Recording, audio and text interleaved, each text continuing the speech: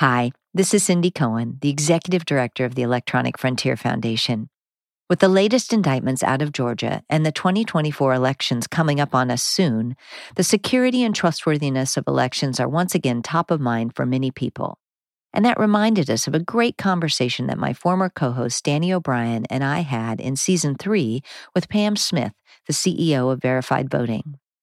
Pam gave us a pathway to respond when we hear about election problems, and also gave us a lot of hope about how we can all be sure that the person who gets the most votes is indeed declared the winner of our elections. So we thought we'd share that episode with you again. I hope you enjoy it. It's not like banking and shopping, and it's not like banking and shopping online and other things that don't require secrecy and disassociating the identity of the person doing the transaction from the content of the transaction. And that's why internet voting is so challenging. If you were to send in your ballot from remotely and then call the election official and say, hey, it's Pam, I sent my ballot, I voted for candidate A, is that what you've got? That's not how elections work, first of all. But if it were, why not just do that and not do the send? Just say, hey, I want to vote for candidate A. Could you mark that down for me? That would actually be safer. It wouldn't be private, but neither is internet voting. That's our guest, Pam Smith. She's the CEO of Verified Voting, and today she's going to be joining us to explain how digital technologies can help secure elections. But we're also going to talk about how we need to keep a clear separation between our actual votes and the internet. Pam's going to spread some light and tell us how we can protect the entire process from voter registration to vote verification through to a risk-limiting audit. She'll tell us how to build a system that lets everyone feel comfortable that the candidate with the most votes was actually the one chosen. I'm Cindy Cohen, the Executive Director of the Electronic Frontier Foundation. And I'm Danny O'Brien, Special Advisor to the EFF. Welcome to How to Fix the Internet, the podcast where we explain some of the biggest problems in tech policy and examine the solutions that will make our lives better. Hi, Pam. You and I go way back, and I currently serve on the Board of Advisors of Verified Voting. I'm so excited to have you here today so we can dig into these things. It's great to be with you again. So we find ourselves in a very strange situation, you and me and others who care about election integrity, where some of the arguments that we have been using for many, many years to try to make our elections more secure are being picked up and used by people who I would say don't have that same goal. Well, I think people legitimately want to know that elections are righteous. I mean, why wouldn't they? But I think the undermining of the public's ability to trust and to know how to trust in elections is really one of the more severe dangers to democracy today.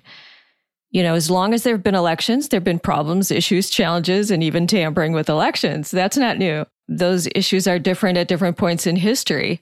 Starts out with who gets the vote and who doesn't. Right. But also, back in the day, communities used hand count votes with the whole public watching. And it was very transparent. It was low tech, no problems. But it was also not private, not secret. And there were very few voters.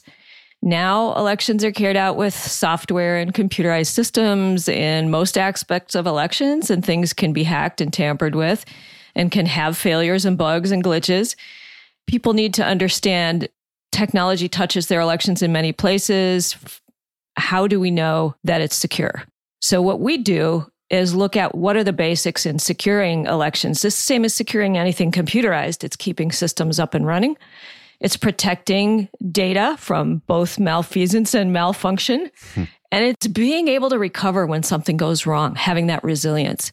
Could you give us an example of one of the things that people were very worried about that election officials could easily explain? Well, probably the biggest one, and this was sort of anticipated, was the fact that not all the votes are going to be done being counted on election night. Yeah. They're just not. And especially in 2020, where you add one more layer of complexity called a pandemic. Mm-hmm. So it made a lot of things different. When the ballots come in, if they came in before Election Day, my county prepares them for counting and runs a tally first thing after the polls are closed. They can report out those absentee ballots. But those are just the ones they've already gotten in. That's not the polling place ballots. That's not the ones we allow to arrive late as long as they were postmarked on time. And so there's many more ballots to be added into that count. That's just the initial count. And I think people don't know that the initial count is not the official count. And that's important to know. It takes a while for all of the ballots to be processed and counted, even to make sure that they were legitimate ballots and included properly in the count. And that end part is called certification of the election. And when we certify in each jurisdiction, that's the final count. And this is the difference, I think, between elections in the United States and elections in a lot of places around the world. We vote on a lot of things. It's true. And we have complicated ballots that might change across the street, depending on what precinct or whatever that you're in. Even in a place where people live very close together, there are different kinds of ballots because people are voting for their very local representative as well as all the way up to the federal level. And elections are generally governed as a legal matter locally as well. So, the U.S. Constitution guarantees your right to vote, but how that happens varies a lot. So one of the things that verified voting created a long time ago, but which I still think is a tremendously useful tool, is something called the Verifier, which is a website that you can go to and type in, where you live, and it will tell you exactly what counting technologies are used. And I think this touches on the key point here, right? That how technology can complicate or even sort of undermine people's trust in what is already a very complicated system. Again, a lot of the conversations in the last election were about, has this been hacked, and how do we prove whether it has or it hasn't been hacked? I know Verified Voting and EFF were very involved in the early effort to require paper records, a paper trail of digital voting technology, what we call voter-verified paper records back in the 2000s. So can you just sort of talk a little bit about where the role paper, of all things, plays in a more high-tech voting system? It's interesting to note, when we got started back in 2004, there were only about 8 states with a requirement to use paper. And only about 3 had a requirement to check the paper later with an audit. And when you say paper here, it's like literally a printout, right? You vote and then there's a paper record somewhere that you voted in a certain way. It's a physical record that you get to check to make sure it was marked the way you intended it. And you may be using an interface, a machine that prints that out, but you may be marking a physical ballot by hand as well. It's that physical record of your intent that is the evidence for the election. So here's the thing about paper. You need to know that you can cast an effective ballot. And that means you're getting the right ballot, that it's complete. There's no missing candidates or contests on it. It's feasible to mark if you have to use an interface, that interface is working, up and running, and that you have a way to check that physical ballot and cast it safely and privately. Then that ballot gets counted along with all the other ballots, and you need a way to know it was counted correctly and that you can demonstrate that fact to the public, to the satisfaction of those who are on the side of the losing candidate or issue. And that's the key. If you have that, this is what was said about the 2020 elections. Chris Krebs, who was at DHS, the cybersecurity agency at DHS, on elections, and he called the 2020 election the most secure in American history. And the leg he had to stand on for that was the fact that almost all jurisdictions were using paper, that almost all jurisdictions were doing some kind of audit to check after the fact. Right. And that's why it matters. You have to have that record.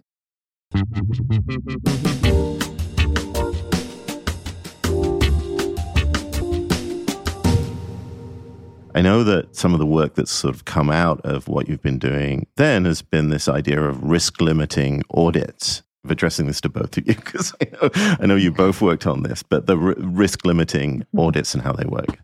So audits get done in a variety of industries. There are audits in banking. There's all kinds of audits. The IRS might audit you. It's not always seen as such an attractive word, but in elections, it's really important. What it means is you're counting, you're doing a hand-to-eye count, you're visually looking at those paper ballots and doing a comparison of a count of a portion of those ballots with the machine count.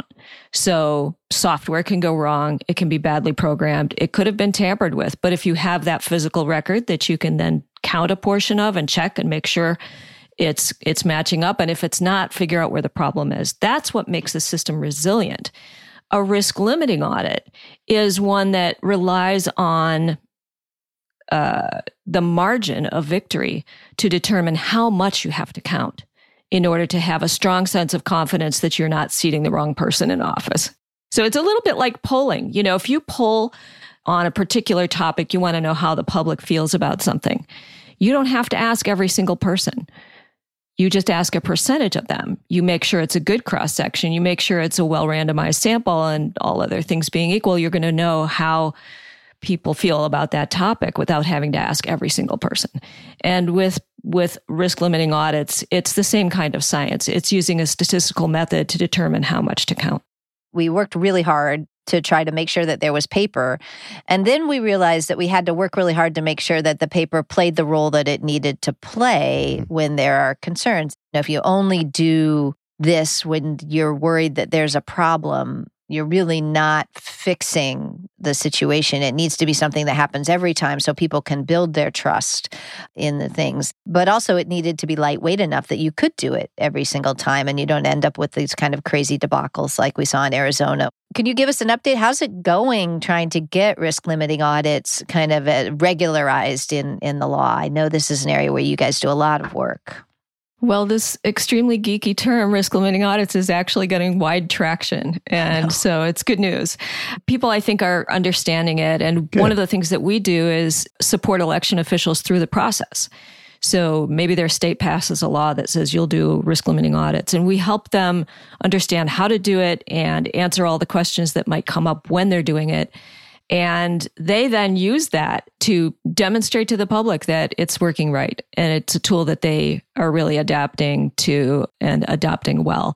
There's more to do. And I think what's important to know is that, you know, really any audit is going to have some utility in telling you how your equipment's working. Risk limiting audits are a more robust form of auditing, and they will let you not do as much work if the margin is wide, and they will call for more work if the margin is very narrow, but you want that anyway. You might go to a full recount in a very tight margin, you know, talking about Florida 2000, that kind of margin, you know, would probably necessitate that full hand recount anyway. But doing a risk limiting audit, you can get to that kind of confidence.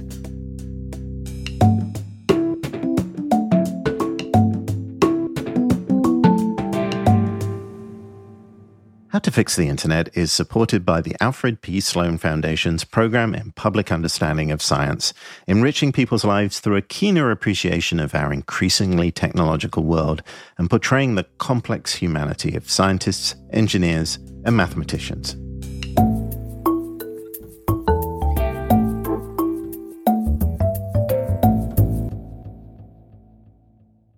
Let me flip to where I love to go, which is, what does it look like if we get this right? What are the values? What does it look like if we have a world in which we have technology in the right places in our systems, but also that we can trust it? I think that getting it right means that voters know the election was fair because it was conducted securely, and they know how to know that. They know where the ground truth is and how to figure it out, that they're participating actively and watching, that they're not being hindered by failed technology at whatever point that intersects with the election, whether it's a registration or checking into the polling place or actually using a device to mark your ballot or the counting process, that nowhere along the path they're being hindered in that process. And, you know, that means more people can participate who want to participate.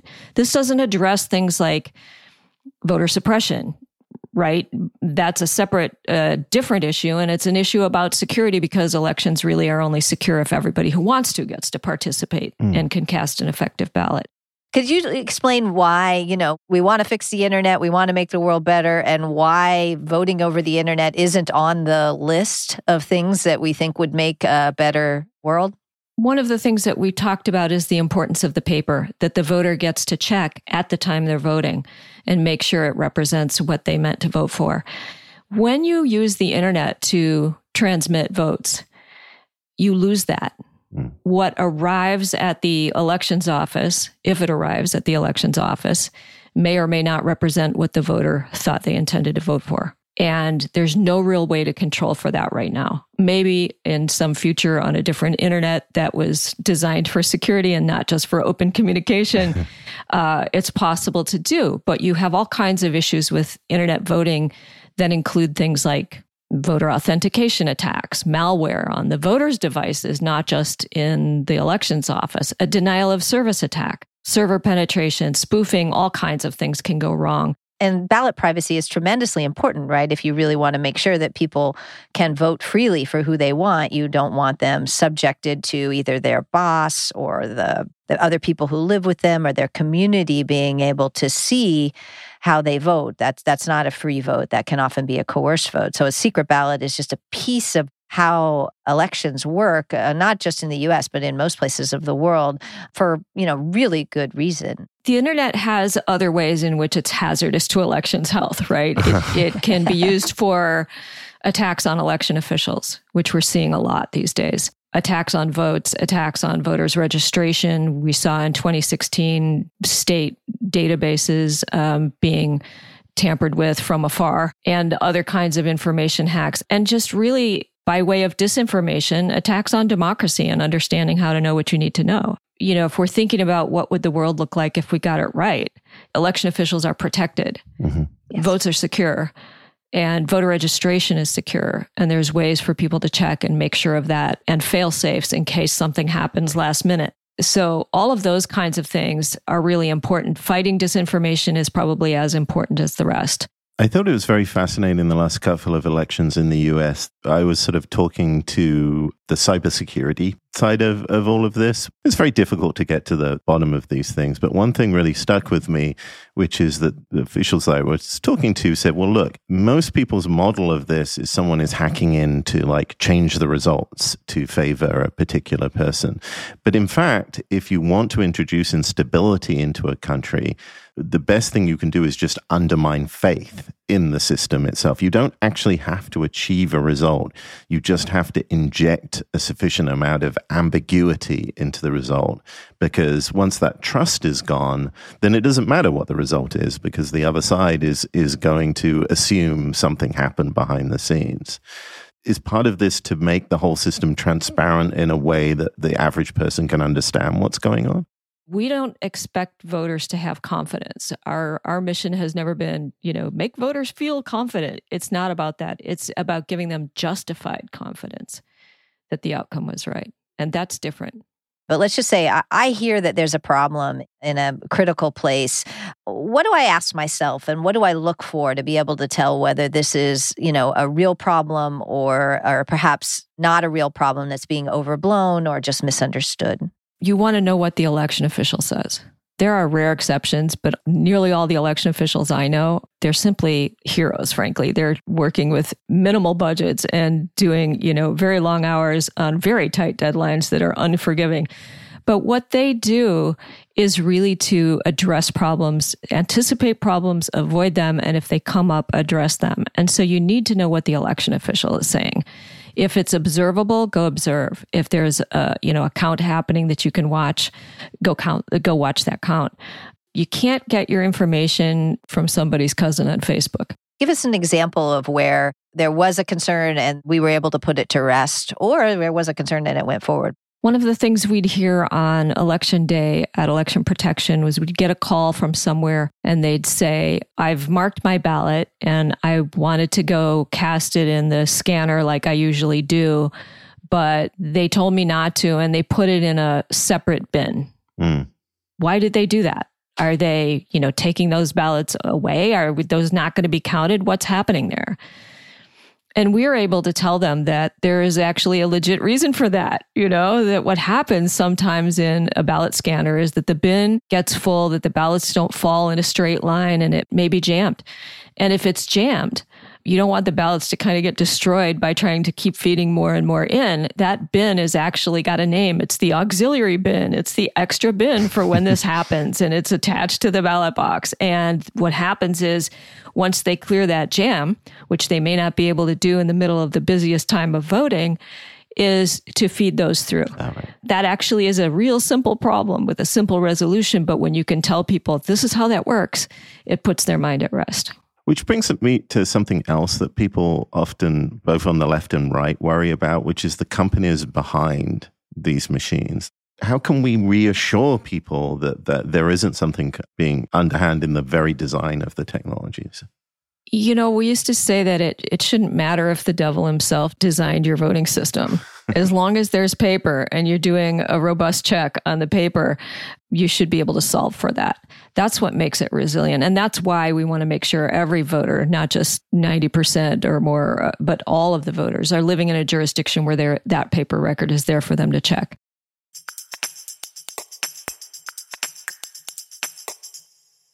I just think overall, this is technology. It needs to be subjected to the same things we do in other technology to try to continue to make it better. And that includes, a funding stream so that when new technology is available, local election officials can actually get it. Elections are woefully underfunded. There's a conference that happens in California every year that's called New Laws. And this is a conference that election officials hold so that they can examine all the new laws that have been passed that affect how they run elections. It happens every year. Yeah. And so they are constantly and continuously having to update what they do and make changes to what they do. And oftentimes there are unfunded mandates that have to do with what they do. Asking them to do additional things is hard, especially if you're not going to pay for it. So it's really important that there is federal funding for elections that gets down through to the states and to the counties to support good technology. But with things like internet voting, the most dangerous form of voting, that doesn't have to go through any certification. Yeah. Because no one's been able quite yet to write standards for how you would do this securely, right? Yeah, because you can't right now with our current internet. Not that we don't want to, you just can't.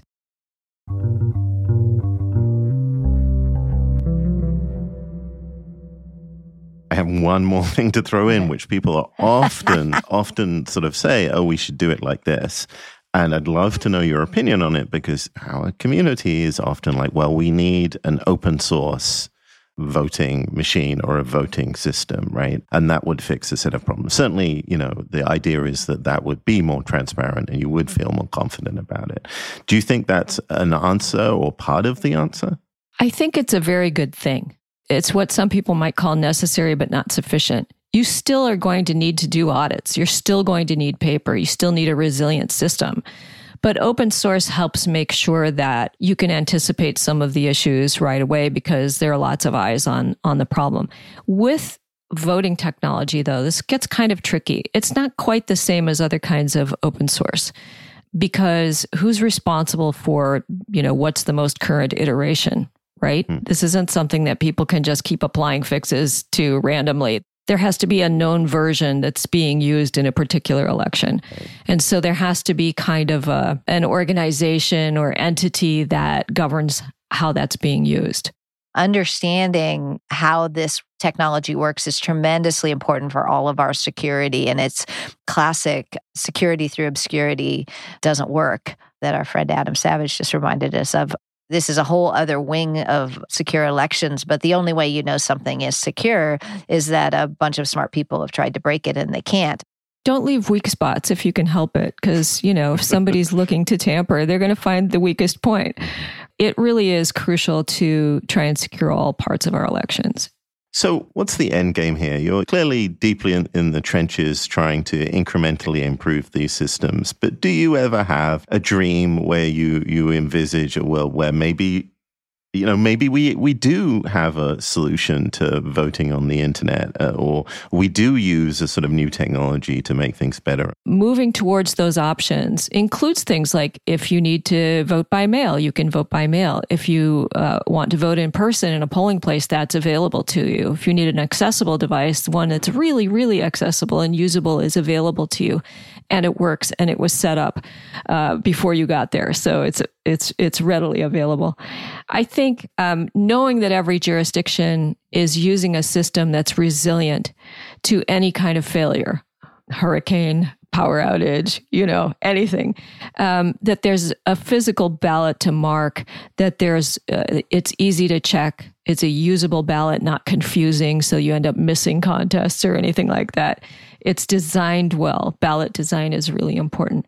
All of those small pieces are only possible if there's enough funding for elections. If we believe in our democracy and we believe in having good elections, then that means having good voting systems, good practices, and the resources to carry those out.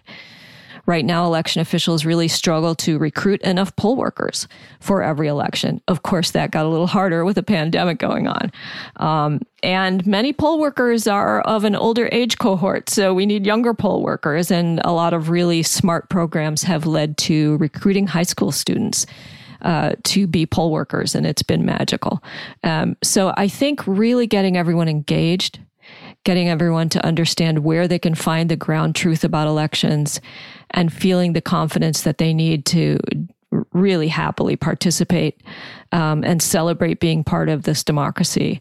That's the most important thing. And that's what I envision for our future. Thank you so much for taking the time to talk to us. This has been a fascinating conversation. There's so much talk about elections and election integrity right now, and it's great to have kind of a sane, stable voice that's been here for a long time, which is you and Verified Voting on the case. So thanks. Thank you, Cindy. And thank you, Danny. Thanks for doing this.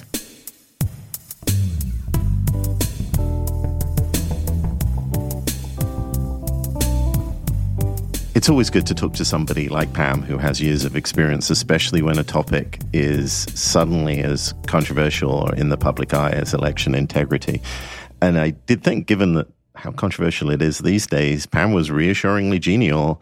She established that we need to get to a ground truth that everyone can agree on, and we need to find ways, technological or not, to reassure voters that whatever the result, the rules were followed.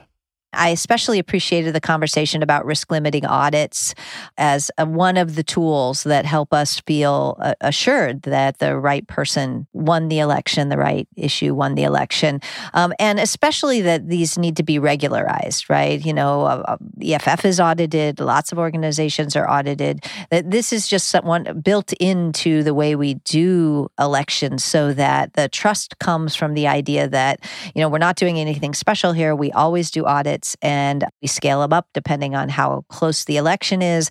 And that's just one of the pieces of building trust that I think Verified Voting has really spearheaded. The other thing I really liked was the ways that she helped us think about what we need to do when we hear those rumors of terrible things happening in elections far away. And I appreciated that, you start with the people who are there, right? Look through the election officials and the organizations who are actually on the ground in the place where you hear the rumors about, looking to them first, but also looking to the election protection orgs, of which, Verified Voting is one, but not nearly the only one, that are really working year-round and working in a nonpartisan way around election integrity. Yeah, and another leg of the stool is transparency throughout all of this process. It's key for resolving the ambiguity of it. And I do appreciate that she pointed out that while open source code is great for giving some element of transparency, it's necessary but not sufficient. You have to wrap it around a trusted system. You can't just solve this by waving the free software license wand all over it. I also appreciate Pam kind of lifting up the two sides of thinking about the internet's involvement in our elections. First of all, the things that it's good at, delivering information, making sure ballots get to people, but also what it's not good for, which is actual voting and the fact that we can't get ground truth in internet voting right now. Part of the reason we can't, and what makes this different than doing your banking online or other things online, is the need for ballot secrecy that has, a tremendously long and important role in our elections. But that said, I do think that ultimately there was a positive thread going through all of this, that many, many things in this area in the United States have got better. We have better machines, we have newer machines, we have less secrecy and proprietary barriers around those machines. And, often people, when we ask them about what their vision of the future is, they get a little bit thrown because it is hard to describe the positive side. But Pam was pretty specific, but also pointed out perhaps why it's such a challenge, because she highlighted that what we want in our future is a diversity of solutions. And of course, that you need the correct financial and social support in the rest of society to make that vision happen. Thanks so much to Pam Smith for joining us and giving us so much, honestly, hope for the future of our democracy and our voting systems. If you like what you heard, follow us on your favorite podcast player and check out our back catalog for more conversations on how to fix the internet. Music for the show was created for us by Reed Mathis and Nat Keith of Beat Moa. This podcast is licensed Creative Commons Attribution 4.0 International and includes music licensed under the Creative Commons Attribution 3.0 Unported licensed by their creators. You can find those creators' names and links to the music in our episode notes or on our website at eff.org/podcast. How to Fix the Internet is supported by the Alfred P. Sloan Foundation's Program in Public Understanding of Science and Technology. I'm Danny O'Brien. And I'm Cindy Cohen. Thank you so much for joining us.